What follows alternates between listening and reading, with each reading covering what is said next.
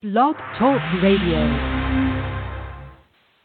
Oh, wow. You're actually wearing your hair down tonight. Yeah, because I finally decided that I love my hair. I figured out the solution for my morning frizz, midday poof, and even next day bedhead. It's Frizz E Secret Weapon Touch-Up Cream by John Frieda. Well, you and your hair look flawless. Flawless and touchable. Feel. Oh. See? It's soft. Smooth ends, no flyaways, shiny. Well, I clearly need to get some because your hair looks amazing. Frizz E Secret Weapon, only from John Frieda. Blog Talk Radio. Welcome to the Parenting Aces radio show, sponsored by TennisBalls.com, brought to you on Blog Talk Radio's You Are Tennis Network. I'm your host, Lisa Stone, and we're going to jump right into this week's conversation, part 5 of my chats with John Falbo, because we have so much to talk about, and an hour never seems to be enough time. So without any delay, I'm going to just go ahead and bring John right on the line, and we're going to jump in. John, thanks so much for being with us again. Thank you, Lisa. Thank you for having me again. Well, we have a lot to talk about, and so I'm going to just jump right into the meat, if that's okay with you. Yeah, that's where I like to be. You know that. Well, let's start because by the time this episode airs, the Australian Open is going to be long behind us, but because we are pre-recording. But at the beginning of the Australian Open, I'd written an article about how to watch professional tennis matches and what juniors can learn, and there seemed to be a lot of interest in that topic, and I thought, who better to discuss that than you? So I'd love to hear your thoughts on how junior players and their parents and coaches, for that matter, can watch professional matches, college matches, even high-level junior matches, and learn from those matches. What are some of the things that they should be watching and looking for and looking at when they're watching these players on the court? One of the first things that comes to my mind as I listen to that question, Lisa, is, if you examine anyone who's dealt with people in the law field, attorneys or doctors or dentists or plumbers or electricians, pretty much knows that 90 to 95% are mediocre to average to fairly reasonable, and then there's a 5% area or so, if not less, that are exceptional at what they do. And the reason I say that, and the reason it came to my mind, is because I think in this industry that we're in, this tennis industry, I think there's a lot of fluff out there.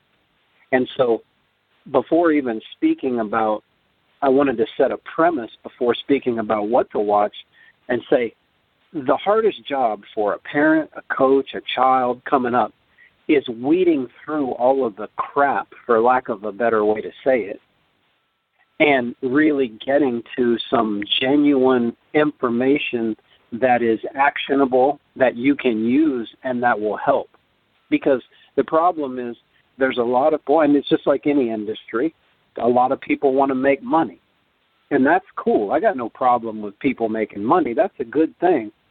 The problem comes in when the information and the quality of the information is sacrificed, and there's not a congruency between one's level of experience and the information that they're trying to portray.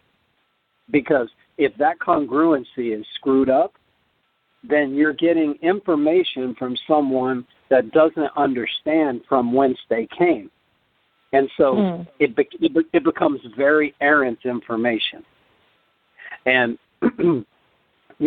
it's why a guy like Federer will have Edberg in his corner, and you may edit this out if you like. I'm going to say it because my Facebook posts, that I speak my mind, versus quote-unquote sports psychologist type like a Jim Loehr, who really, my view, has always been a charlatan. Because he's never competed at a level that would allow him to really understand what's going on at the most pressure-packed moments. And if you don't understand that, if you're just guessing at that and trying to put like a really nice title on it and sell it, it's not going to hold up. Versus somebody like Edberg that's been through countless pressure-packed situations. He knows the gentleness that it takes. He knows the volatility that's there. And so the premise I wanted to set is, in my message to parents, coaches, children playing, people playing, be very careful from whom you get the information, and what kind of information you're inputting, because you can start with an improper premise, and everywhere you go from that point, you're screwed. And so it's like this question with you saying, well, about watching, what's my view on watching? You know, there's a lot of like technical advice out there. There's a lot of people that really fixate on technical stuff. Now, I'm telling you what, when you're at 3-all in the fifth, you ain't thinking about, well, is the angle of my racket head 30 degrees or is it 20 degrees? And where exactly is my pivot foot? And you ain't thinking about any of that. I guarantee you that. You're thinking about, how do I physically survive this? How do I then make sure that I'm making the balls the way I need to, making sure and exploiting that person's weaknesses, making sure and accentuating my own strengths? Because the minute you get caught up in unnecessary fluff, that's all it takes. The margin is so thin with even, really, you want to know the truth of it, the top 2,000 guys in the world and probably the top 1,000 women in the world, the margins are getting so thin that if you spend your time thinking about unnecessary stuff, that's ball game. So interesting. Yeah, it's true. The margins are ridiculously thin. Even looking at, if you look at collegiate players and look at them compared to some of the, top pros on tour, I mean, they can be on court together and have a competitive match. Hey, no question. You're on the money because like Ty Tucker at Ohio State, he's got guys on his team that are not only winning rounds in challengers, and no matter what anybody says, people that know the game know these guys in challengers, like Ryan Harrison just won in Dallas last week, I believe. And you got guys in these challengers that the guys, and a lot of guys in futures that are having results. Them on a grander stage, and you put them in a bigger money event, and they can hold their own, and the margins are very, very thin. And so Ty's got college guys that are not only winning rounds, they're winning challengers and singles and doubles. So, and then you got a guy like Ryan Harrison. He's winning challengers. Well, you put Ryan Harrison in any stage in the world, and he can compete with anybody in the world. So you take that to, well, he's winning a challenger. You make a correlation. Well, some of Ty's guys are winning challengers. And Ty had a guy, a couple years ago that got up very quickly in the first 300 in the world. So that you're on the money. You are on the money. The college competition, in terms of the very best guys, they're finding they can compete with anybody in the world. So let's get back to, what is it that we can take away from watching these phenomenal athletes in action? Well, I would simplify it like this for this particular conversation to something that I feel like is most important. If anyone can call up these YouTube videos, okay, and anyone can call up these different matches, okay, and so what I was gonna say is, sorry, I had a momentary interruption there. Oh, no worries. So what I was going to say is you can call up YouTube and go pull up the Nishikori-Federer match. And the other match I'll briefly talk about is the Zverev Murray match. But in the Nishikori-Federer match, call up the footage, okay? Watch specifically how Federer identifies Nishikori's weakness, number one, and how Federer is completely in touch with his own strengths, number two. And what you will see, Nishikori has always overcompensated on the forehand side ever since he's been a little guy, 5, 6, 7 years ago, even coming up through. And the reason he does that, the reason he'll whack the ball on the forehand side is because deep down he feels inadequate on that side. And that's the case with a lot of guys. They'll whack the ball really hard, hoping to convince you and sell you that that's a strength. And if you watch over time statistically how many errors they make, usually they'll make more errors on the side they're overcompensating on. So if you watch this footage, Federer knows very well, and Edberg knows very well, that Nishikori's weaker side is on the forehand. And I would ask your listeners and to view this and say, watch how many balls Federer's playing to Nishikori's forehand. Watch how many times he's serving, especially in the sets that he's winning, to Nishikori's forehand. Watch how many times Nishikori will shank the ball. Watch how many times Nishikori will miss forehands. Watch how many times Federer will generate weak balls on Nishikori's forehand. And especially as the match started getting tense and then Federer started pulling away at different points, there was no hiding it. The only time he would go to Nishikori's backhand is to open up the forehand. And over and over and over again, Federer would try to take his forehand as much as possible because that's his strength, other than the serve and knowing how to intimately hold serve with his game.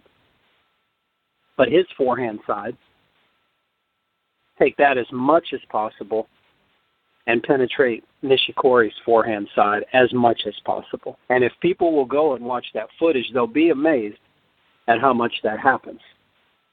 And from a simple idea of identifying, hey, guy or gal, where are they really weak? And that's easier said than done. There are subtleties within that. But where are they really weak? And then where am I really strong?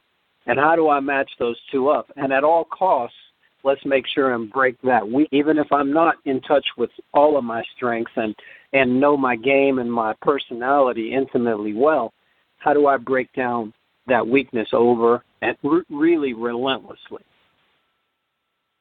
And then if you take this, John.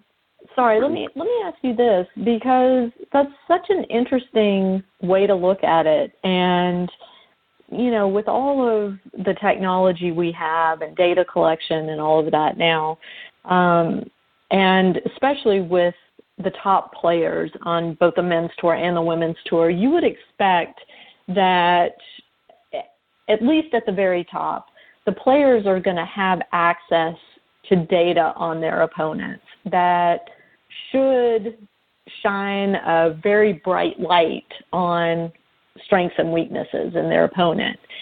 So what is the difference when Nishikori comes up against Roger Federer versus the other guys that he's beaten prior to meeting up with Roger in the draw? There are several differences. Okay. Several differences. Okay.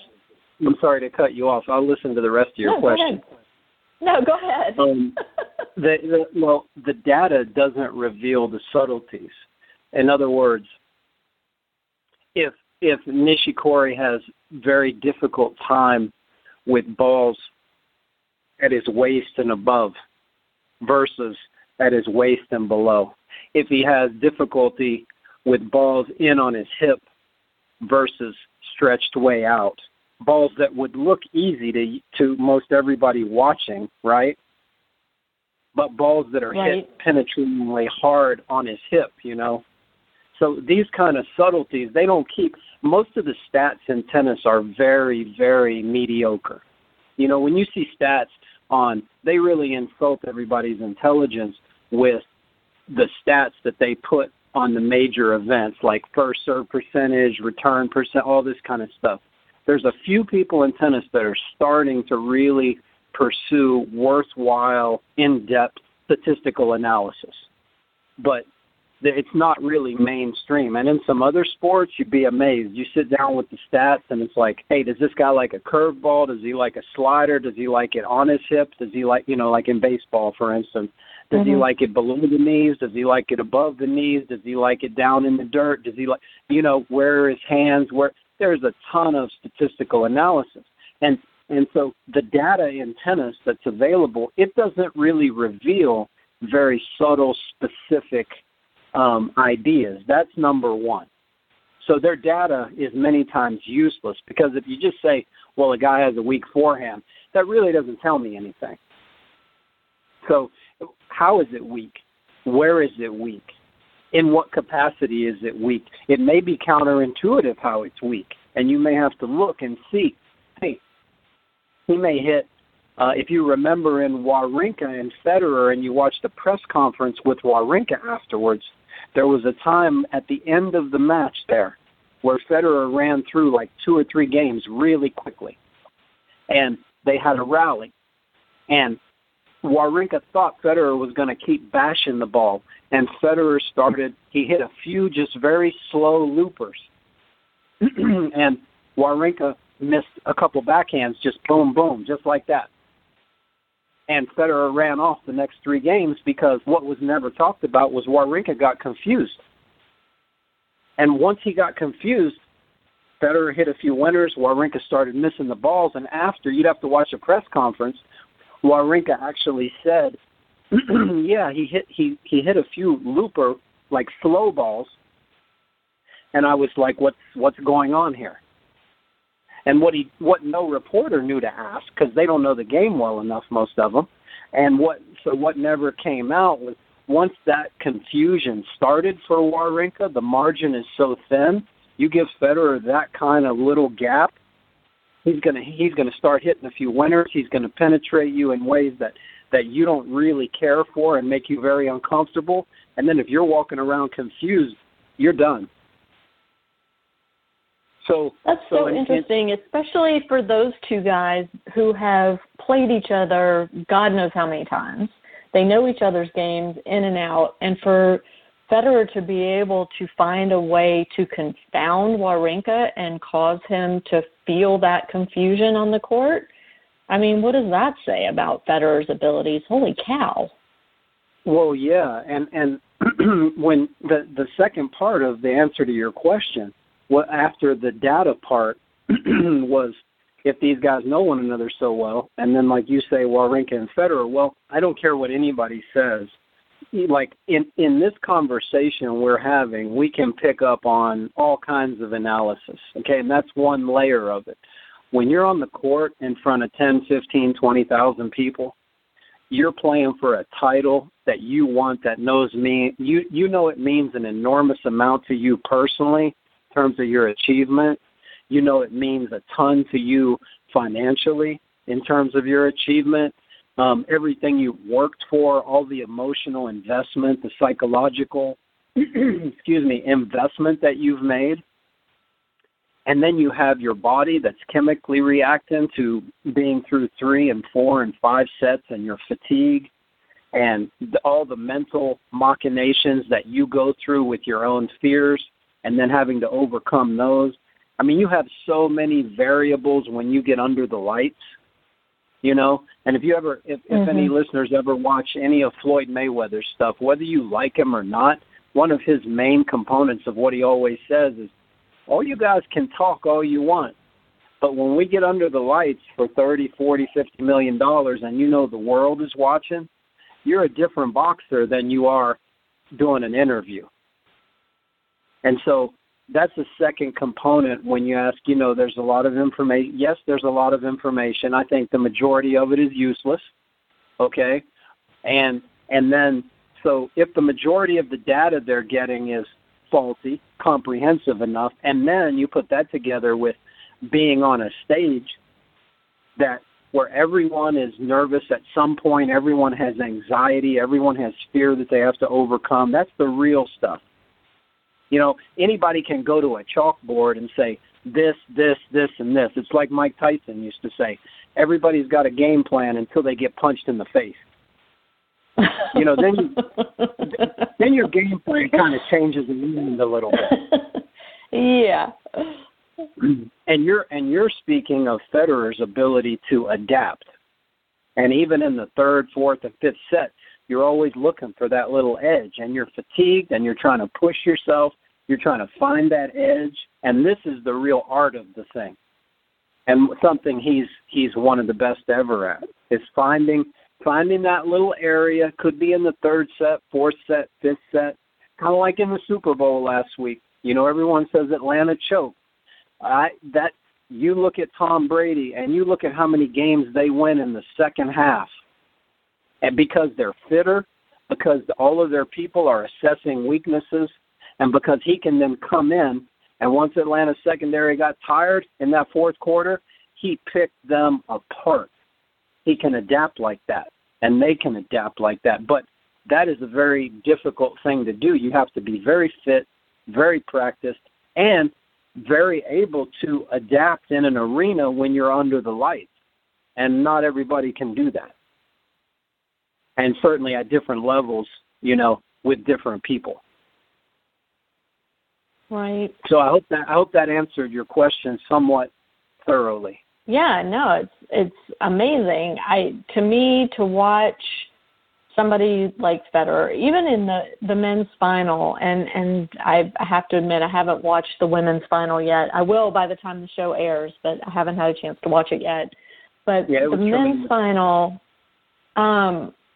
to see Nadal go up a break in that final set and then not win another game was unbelievable. And then to hear him talk about the match in his press conference after was incredible to me. The guy he's got an amazing way of looking at the game. And, we all talk about Federer and how incredible his win was and all of that. But I encourage people to go back and listen to Nadal's press conference at the end of the match too.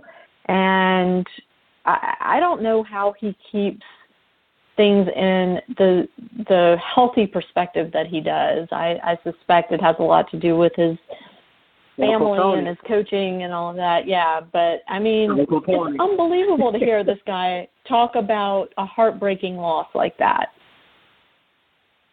Yeah, and that's the way that he can respond. And your idea that you just gave everyone is something I do constantly. I watch a lot of footage of matches, but I listen to a ton of pre-match interviews, especially post-match interviews, to see, because you can tell a lot about a guy with how he responds.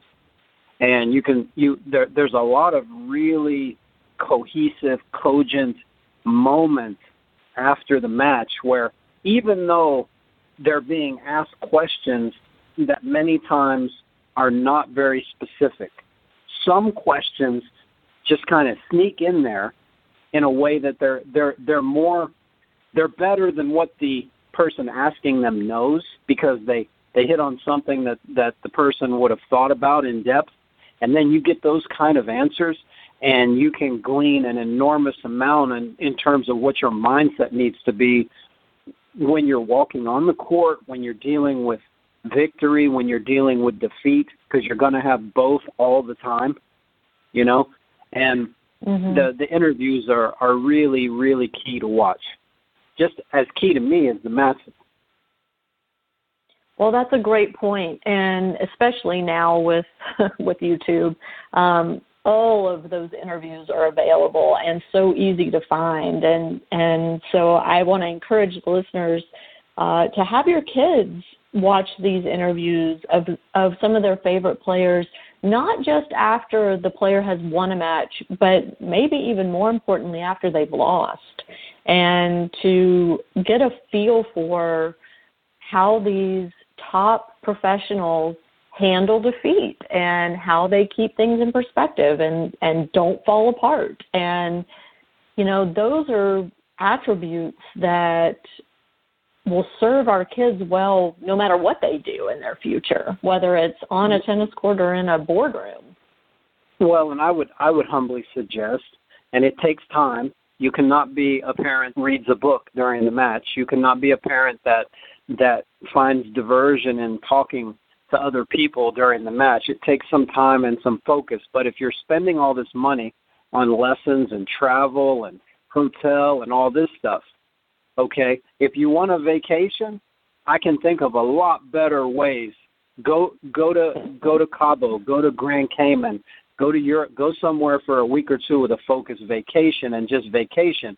If you're out for a vacation, tennis is not the place. Now, if you're gonna spend these kind of resources and this kind of energy, there's one very fundamental thing you can do as a parent that will help your child enormously. It will help you bond with them.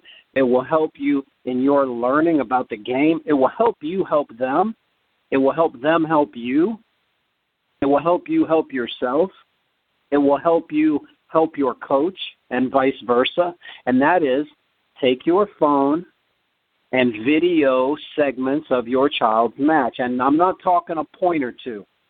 I'm talking as much as your particular phone can tolerate. I'm talking 8 to 10 minute segments where you get how your child reacts in between points, where you get how they play points, what the opponent's doing, what they're doing. And you, when your child sees this and they see their behavior or they see their energy in between points or they see their strategic flaws during points, it opens up a whole new world, because what it injects, you know, a lot of the people in this industry function on emotion. They function on theory. And that's why there's a top tier of people that make the majority of the money and everybody else kind of scraps for the rest. Because when you're functioning on theory, you're guessing. You're guessing. And this is not a guessing game. It's hard enough as it is. You don't want to be guessing at the things that you can control. And when you take that video of your child and you have concrete evidence of the fact that either they were behaving poorly or their energy was too low or too high in between points, or that strategically they weren't in the ball game in terms of their mind and what they were trying to do, and you have that footage and you can watch it with them, not in a condescending way, but like, okay, here's what you thought happened and here's what really happened. And then you can sit with a coach and watch that, and you can watch it yourself in your own time, away from everybody. You're educating yourself at that point, and you're dealing with concrete, real, practical, actionable information. It's one of the top things any parent can do. Take the phone and video 8 to 10 minute segments. Even if you don't know anything about the game, you'd be amazed at how much you can learn about the game. The first thing my dad ever told me, not knowing anything about tennis, he just loved athletics and he understood sports. He was like, John, just hit it where they ain't.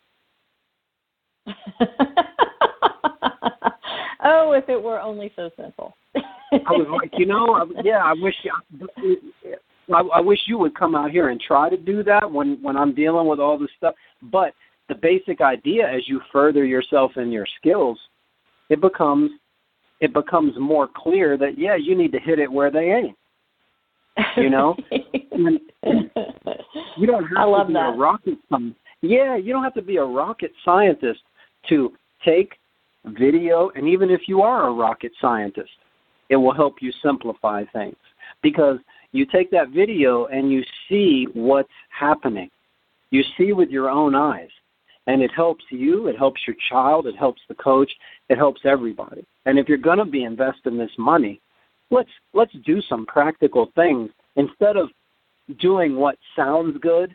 You know, like, again, have the racket at a 30-degree angle. Let's all be concerned with our pivot foot. All these things that sound intelligent that are really pseudo-intellectual, do some practical stuff that can really help us. You know, let's assess, hey, what's really going on the court. What are my child's strengths? What are his opponents or her opponents' weaknesses? And how do we attack those? And how do we attack those relentlessly in this arena? Because ultimately, everybody gets, yes, you should do your best. Yes, you should be reasonably treated. Of course, these are given. But at the end of the day, after those premises are laid firmly in place, your job is to win. And it's not about getting a participation medal like you and I have talked about before. Your job when you go out there, beyond the premise of doing your very best, playing within the rules, doing these very basic, having these very basic parameters, your job is to win. You're going out there to win. And if that gets lost in the sauce, then doing your best and all this other stuff, it gets lost in the sauce too. You can't be honest about that you do not like to lose and that you do like to win. Well, then you can get around to playing 1 point at a time. You can get around to genuinely doing your very best and being better each time you go out in terms of your skills. You can get around all that stuff. And what that video does is it helps you get to reality very quickly. Because in my experience, walking around every day, be it at the tennis courts, dealing with any business I've ever dealt with, the most difficult part of dealing with anyone, be it a child, a friend, anyone, is getting them into the reality phase. Because if they're in the past or the future and they're saying what if and all this other stuff, you don't even have a conversation. You're in a speculative environment at that point. And until we get to reality and we address what's going on and accept that, we really got no move from there. That is very true. We have to be in reality. As painful as it is, as uncomfortable as it is, we can at least move from there. And what that video does is it puts you point blank straight into reality. Mm-hmm. If your child's overweight and he's moving really slowly and it's affecting his play, it's right there on camera. If your child is acting like a little spoiled ass and it's right there on camera, it's easy to see. If your child is weak on the backhand side and is being exploited and beaten because the backhand is weak, it's right there on camera. It gets you to reality immediately. So that would be a humble suggestion. Are you of the mindset, John, that this is videotaping matches is something that parents should start as soon as their kids start playing competitively? That this is something, that even with the youngest kids, that they can learn from watching these. Yeah, and I don't coach per se on an individual basis unless it's someone that is playing, for instance, in the first probably 20 or 30 in the world, and they want very specific, private, that no one will ever know about, that type of consulting. But when I'm at the courts training every day, there are kids practicing and playing. And just the other day, there was a guy with his daughter. She was like 6, and she was hitting balls, off the dropping the ball and hitting it. And he came over, and they were watching me practice for like 30 minutes. And I was like, wow, these people have been gracious enough to take their time to watch. What can I give? How can I help? And so I went over and asked him. I said, hey, is there any way that I can help? I'm not going to get out on the court. That's the local pros' job, and that's what they're good at, and that's their money. I'm not going to, take money off their table, and that's not my job. But how can I help? And he said, well, if there was one thing you could suggest, what would you suggest? And I went and got my phone, and I pointed to it, and I said, video her. Every lesson, video her. Every practice, video her. And then take her home, pull up YouTube, so you've got a match of a player that she likes, and then put your phone beside of it, so you've got her. Go to the match, watch the match a little bit, talk about the match, go to her, watch her stuff, talk about her, let her visualize all of this with her favorite player and with her own her own strokes, her own shots, and I guarantee you she'll sleep on it, then have her go hit on a wall. It might drive you crazy, but have her hit on a wall of like a bedroom or a garage or something like that. And as she gets a better feel of the racket in her hand, and then she's seeing the video in her mind, every lesson she does, you will be maxing the money you're spending. You'll be maxing out, because it won't just be about what the coach says at that point. You'll be coming in with artillery in her mind. You'll be coming in with her having seen this shot over and over again, seeing the type of player she wants to be, seeing her athleticism. That makes your improvement exponential at that point. Problem in this country with players developing, and why they've developed so slowly, and why there's been such a drought of American players at the very highest level, and even the depth of American players, why it's been so sketchy, is because the rate of progress, quite frankly, sucks. And part of the reason it sucks is there's not enough dynamic movement in that process. There's got to be a lot of play. There's got to be a lot of watching play. There's got to be a lot of thinking about play. It's very, very mental at the best level, and you're constantly visualizing your own game, other people's games, what you want to improve, how you want to play, how you can best win. It's a very dynamic process. So this gentleman, after they had watched practice, I just picked up the phone, explained to him what I just said, basically, and paraphrased, and he looked at me and he was like, "We'll do it. We'll definitely do it. That's something we can do." And I think it is something that everybody can do, no matter what your level is. When you're getting visual feedback like that in reality, your mind won't help but be able to deal with it and help you improve.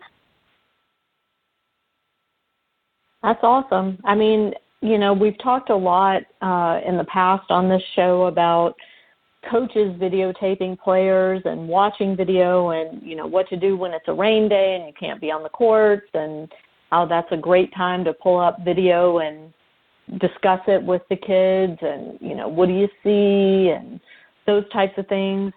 But from what you're saying, you even take it a step further and say, well, yeah, it'd be great if the coaches did that. But really, the parents can and should be doing it. And it's so simple now, especially with our phones, that there's really no reason not to. And here's the deal, Lisa. Not knowing what you're doing is not a good enough excuse, because you can be dumber than a box of rocks about tennis, and if you watch enough through the video, through matches, through YouTube, if you watch enough, you can start to get a very good sense of the basic fundamentals of what it's going to take to win. Now, yes, there is specific knowledge that has to be obtained along the way. There's no question about that. But part of the reason of this slow development in this country is you've got a log jam of people with a bunch of the best word I know is charlatans, that are down on the low end of the spectrum, that are providing all this useless information, and people are log jammed down there with them, and there's no movement. It's just static as hell.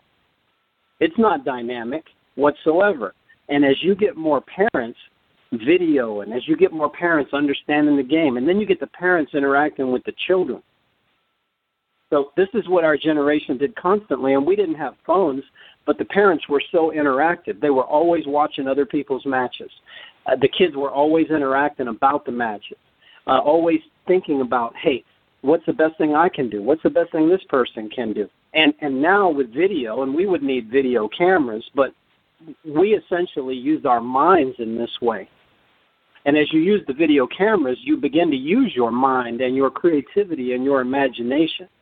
So you're playing reels of film in your head constantly. And as you do this, then the logjam of crap at the low end of the spectrum, you start to realize, well, that really doesn't have anything to do with anything. It's just there because people are trying to make what they feel is a living, and that's cool, that's their right. But in terms of having anything to do with achieving excellence, it has almost nothing to do with it. So the sooner we can get you from a beginner to the process of a professional, if you start there, there's no reason every player can't start with the process of a professional. Doesn't mean you're going to act like that or you're going to play like that immediately. But if you start with the process of a professional, then you're going to do different than if you start in that logjam of mediocrity. Your whole approach changes. Your whole path changes. And you just do different Absolutely. things. You train differently. You choose your tournaments differently. You choose your coaches differently. You go about your days differently. The whole thing is different. And so I would encourage, it doesn't matter to me if your child is 6 and they're just beginning. Think about it as a professional. What would a professional do? I guarantee you that one of the things that will come to their mind is, hey, it would be good to watch some matches on YouTube. It would be good to video some practices or some matches and check them out. And so, but please don't let that, you say, I don't know what I'm talking about. That's okay. What you might not understand is 80 to 90% of the people that are trying to give you information don't really know what they're talking about either. So it's not like you're not really that far behind the 8 ball. And right. It's not, right. And if it can help you bond with your child, let's say that's the only thing that came out of it. Let's say you knew nothing about tennis and your child knew nothing about tennis and everybody was just sitting there, right? Like dead hay in a field. Let's say that was like the level of intelligence. You still get a lot out of it because you're getting to know your child better. Your child's feeling like, hey, this is actually kind of cool because everybody's getting to bond in a way where you become closer. And in my view, only good things can come of that. Absolutely. Absolutely. Well, let's segue because we're reaching the last quarter hour of our conversation. And one of the things you mentioned in the videotaping that gets captured is the player's behavior on the court, their energy, their emotional control or lack thereof. And some news that I got today that I thought was really interesting, and again, I apologize that we're pre-recording this a couple weeks before it's actually airing, so this may be old news by the time this airs, but USTA Oklahoma just instituted a zero-tolerance policy for junior tournaments in terms of on-court behavior, and that bad behavior results in immediate suspension from tournament play. And I have very conflicted views toward this policy, and I'm really curious to hear what you think about it, and also kind of comparing it to the policy at the collegiate level about excessive cheering, jeering, etc. What are your thoughts? I think it's all a joke, and I'll go into that. But I think it's all a joke. I think it's people sitting behind a desk making choices that they have no idea about. Let's take the game back. Most of them are historically ignorant too. Let's take the game back to the great Australians that usually behaved very well. They were extremely fit in the 50s and 60s. The Rod Lavers, the Lou Hodes, the Kenny Rosewalls, Fred Stolle's, John Newcomb's, precedent of good behavior and fitness. Then let's take it then, who comes along? Well, Ely Nastase comes along, and Jimmy Connors comes along, and John McEnroe comes along. And the level of growth in the game multiplies exponentially. Why? Because it's nice to have well-behaved fellas out there that are fit and doing their best and in all white and things like that. That's one component of the game. That's a necessary component of the game.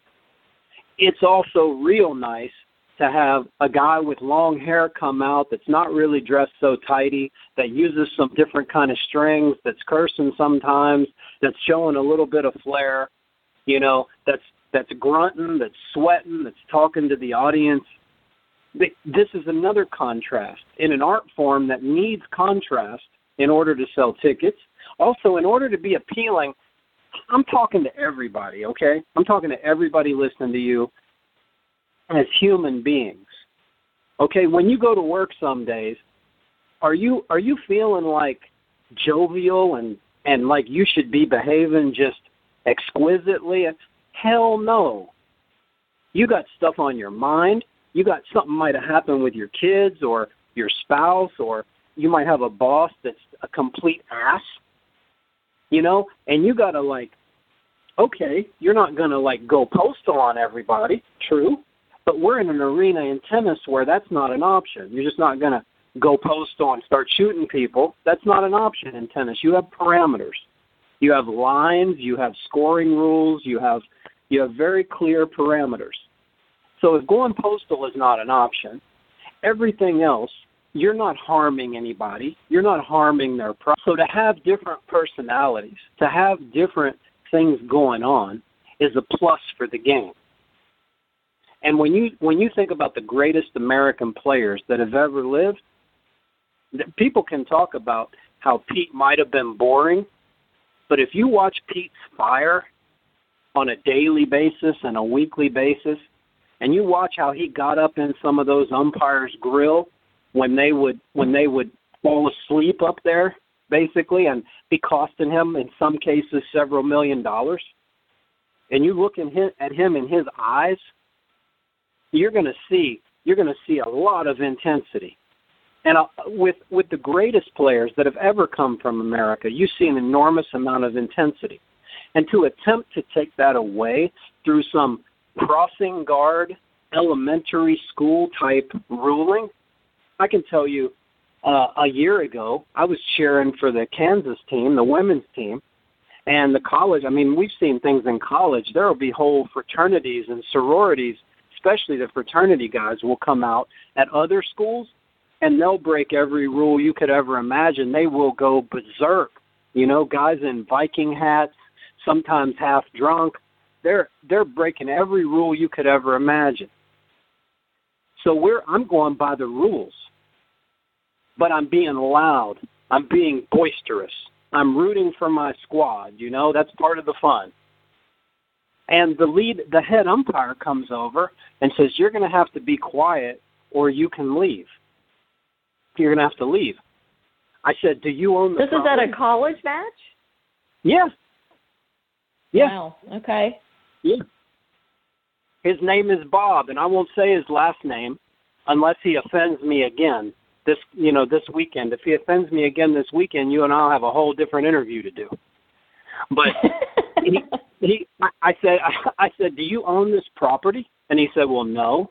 I said, Do you run the city that taxes this property?" And he said, "No." And he put his hands up and he said, "But for this period of time, I control all of this." Him in the eye, and I said, "You got to be shitting me." Pardon my French, but you really have to be kidding me, right? I said, "Here's what's going to happen. You're going to go back and do whatever it is you do, because I haven't figured out what you do yet, because you're being paid, and I still haven't figured out, because I just saw you eating some pizza over there while these girls are competing their asses off. So you go back and do whatever it is you do. I'm going to continue to cheer the way I want to cheer, and if you come back and threaten me again, I'm going to sue you personally, not the USTA. You can't hide behind an organization. I'm going to sue you personally, because I'm not breaking any rules. I'm rooting for my squad. You are what's wrong with the game. If we were in Allen Fieldhouse at KU with 20,000 people screaming, do you know the kind of things that are said in that building to referees and players and everything else? We're in an athletic, this came from gladiators. This is where this originated, in arenas. This is sport. It's athletics. It's competition. Don't expect me to be behind a desk with a pencil, with a little latte, and being all calm and concise. It's emotional. That's what's so appealing, because as human beings, we have emotion. And to try to take that out of play is simply stupid, in my view. And it's a joke. Because it's what I like about sports. It's what everybody I know loves about sport. And so it's simply foolish, in my view, Lisa. And if people aren't harming other people or their property, you let them play. And you see what comes out of it, and it creates drama, and it creates tragedy, and it creates beauty, and it plays out. Can you imagine if we were to go see a movie and there were all these parameters? Nobody would like movies. And so, and they do it under... I was going to say, do you think that that's contributing to the decline of popularity of the sport? No question. No question. And that's why with this particular guy and any other umpire I encounter, they're going on our terms. You have to be knowledgeable enough, and you have to be ballsy enough to set the terms, because they're trying to set terms on the sport, and they're trying to set terms on you. And if you know what you're doing, and if you're equipped, they have nothing. They have no power. But what they do, like in many different parts of society, they try to intimidate, they try to bully, and many times they're not nearly as informed as you can be as a player, as a spectator, as a parent, as a fan. And you have to come equipped. And yes, if they think that tennis is going to compete, basketball, football, cricket, soccer. Have you ever seen an 80,000-person soccer stadium over in England or Spain? And what? People are going to just be real jazzed about coming and seeing some kind of BS zero tolerance policy where you're having a bunch of automatons walking around hitting little yellow balls. Are you kidding me? When people have movies to choose from, they can go see comedians, they can go see concerts where somebody like Chris Brown is taking off his shirt within 5 minutes and he's sweating like crazy, and Justin Bieber's like letting his pants sag to his ankles. And they think people are going to come and watch two automatons come and hit the ball. They're shrinking their audience day by day. And the problem is the people that are doing it, like a USTA official or an umpire, they don't get paid squat. They're doing this out of their political ambition or their whatever their personal agenda is. They're not thinking of the business of the sport, the survival of the sport, the well-being of the sport, and most importantly, the enjoyment of the sport for those who participate in it and for those who watch. So I've got zero tolerance for their mentality. Interesting. Zero. So let's extrapolate this a little bit. And again, this is old news by the time this airs, but the Canada-Great Britain Davis Cup match, and where the 17-year-old Shapovalov hit a ball in anger and hit an official in the eye and was immediately defaulted and fined $7,000 and has publicly and privately apologized for his actions. And I don't think anybody would take issue with the fact that he should have been fined. The official was injured, and that's never okay. But it's interesting to read kind of the conversations that have gone on around this, that he should have been kicked out of the game. That was absolutely inexcusable. And to me, as a parent, and more importantly, I guess, the parent of a male, this was a 17-year-old kid playing in the fifth rubber. His entire country is watching to see if he's going to be able to take his country to the next level of Davis Cup play. And his emotions got the better of him. I don't excuse his behavior, and I definitely feel like he should be punished, but I certainly understand what happened out there. Well, let me ask you this.